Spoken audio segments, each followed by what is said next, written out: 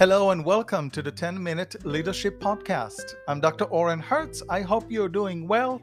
I am recording this episode from the FIU recording studio with professional equipment. So if you hear me loud and clear, this is why. I wish I can afford this type of equipment. It really is serious stuff.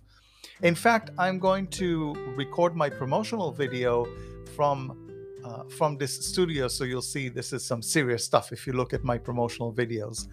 So welcome to this episode, chapter 114, is it? I'm pretty sure, yes. Leadership and anxiety. The idea for this episode was born post-pandemic.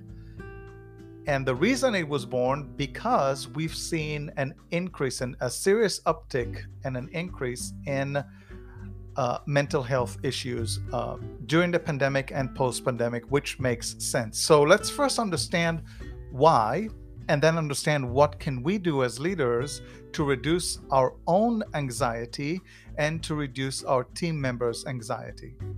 And so what happened psychologically with the pandemic, we were asked to isolate, and humans are social animals. So you basically ask humans to do the impossible, to stay away from other people, which is very difficult to do. Now, not all of us, especially those who are introverted, want to be around people 24/7, but generally we are social animals. This is in psychology. And by the way, when I say animals, it's you understand this. Don't take offense to it. We are a part of the animal kingdom. We're just at the top of it. And so we were asked to isolate, and that is something really difficult. And it seemed that there's no end to it at some point. Obviously, it is now behind us, but there has been an increase in anxiety. In fact, if we look at this specific podcast, and I shared it before, this was born out of fear. I was really concerned at the beginning of the pandemic that the virus could take me before I had immunization. And so I wanted to share knowledge and started this specific podcast, because the big question I always ask myself is, what is my legacy? What have I left behind? So this is a great opportunity to leave knowledge behind. Had it affected me negatively? Now, thankfully, I'm still here, alive and kicking, and survived the pandemic. But it left a mark on many humans, and we cannot ignore it in the workplace. We have to keep this in mind, because it changed some people and it introduced anxiety to them. Now, if you're not familiar with anxiety, it is far from pleasant. It is just a terrible feeling. Every now and then I get it, rarely, but every now and then I get anxious about something, and I don't like that feeling. I don't think anyone would ever say, oh, I enjoy being anxious. Of course not. It is not a good feeling. Now, we are not here to solve the problem, because we're not mental health workers or professionals, but as current and future leaders, we must address it, and we must be at least conscientious and aware of it. So with that in mind, the openness and our own openness and our open door policy right there reduces anxiety, because oftentimes if people talk about what they're feeling, it reduces their level of anxiety. It's just how it is. Now, obviously, we're not therapists, but we have a pair of ears and we can listen to someone. And sometimes all it takes, in fact, dare I say, oftentimes all it takes is simply listening to someone. They just want to talk. They want someone to listen to them and perhaps offer empathy. And there are other times where your team members may ask for your advice. Have you experienced something like this? What did you do?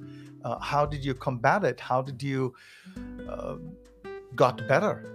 So you may, if you're qualified and if you can share a story or an advice with your team members and you feel it's appropriate, then absolutely go for it. But keep in mind, oftentimes people just want to talk. They just want to be heard. So I said it before in previous episodes, simply ask, hey, what's going on? What's happening to you in your life? What can we do? What can I do to help, to assist? Now, another thing you can do, these are several things, but you want to reduce the level of anxiety within your environment and within your team. And in order to do that, first and foremost, you must manage your own anxiety if you have it. And so oftentimes, and you probably read it or heard it, or it's just common sense, to reduce your anxiety, you want to do things that quiet the mind.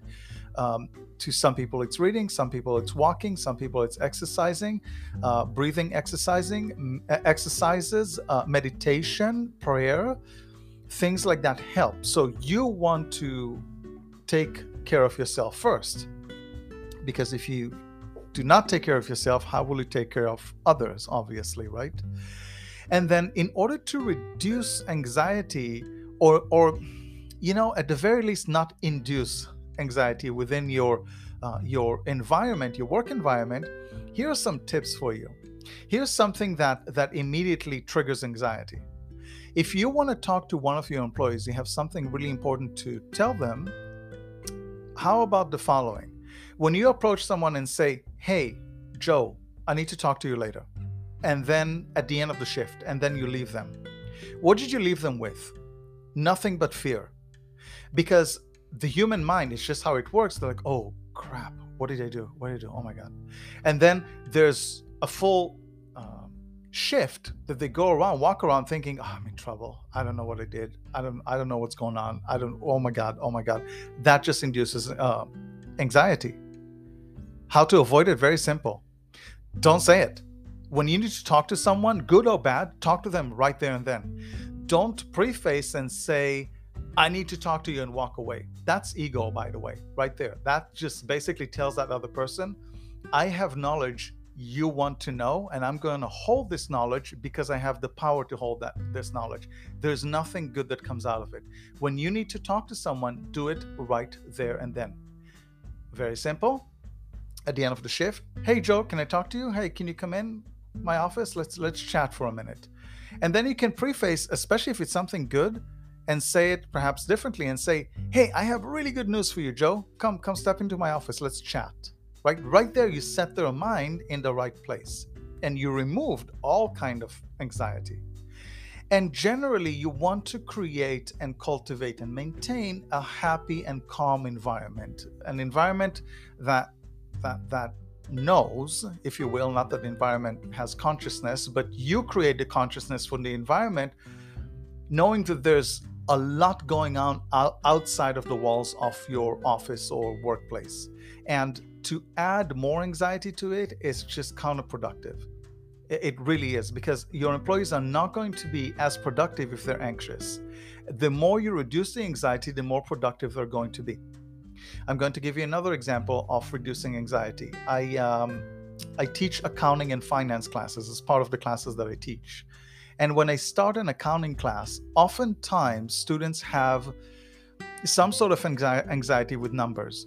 So do you know how I start day one of an accounting class? I ask, who is not liking numbers? And many students normally raise their hands. And then I share with them, "Hey, I have good news for you. This is not about numbers. This is about language, because accounting is a language. And this is about concept, understanding the concept of accounting." So right there, I see their faces. You can see the reduction of anxiety. Like they're like, "Oh, thank God. We don't have to deal with numbers." Now, of course, numbers pop up in accounting. You can't avoid that. But if they understand the language of the numbers, then they know where to plug in the numbers.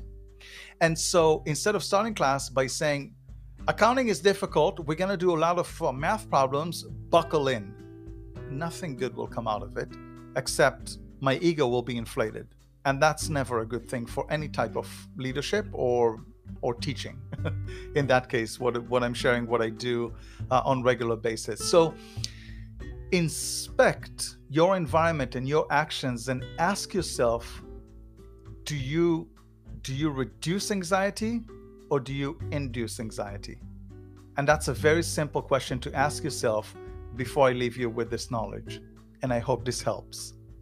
Thank you, friends, for tuning in. Before you log off, Instagram, the 10-Minute Leadership Podcast. Please follow this page. It is gaining popularity and I love it because it's just a great opportunity to share knowledge and to share my promotional videos and etc. and just general knowledge about leadership.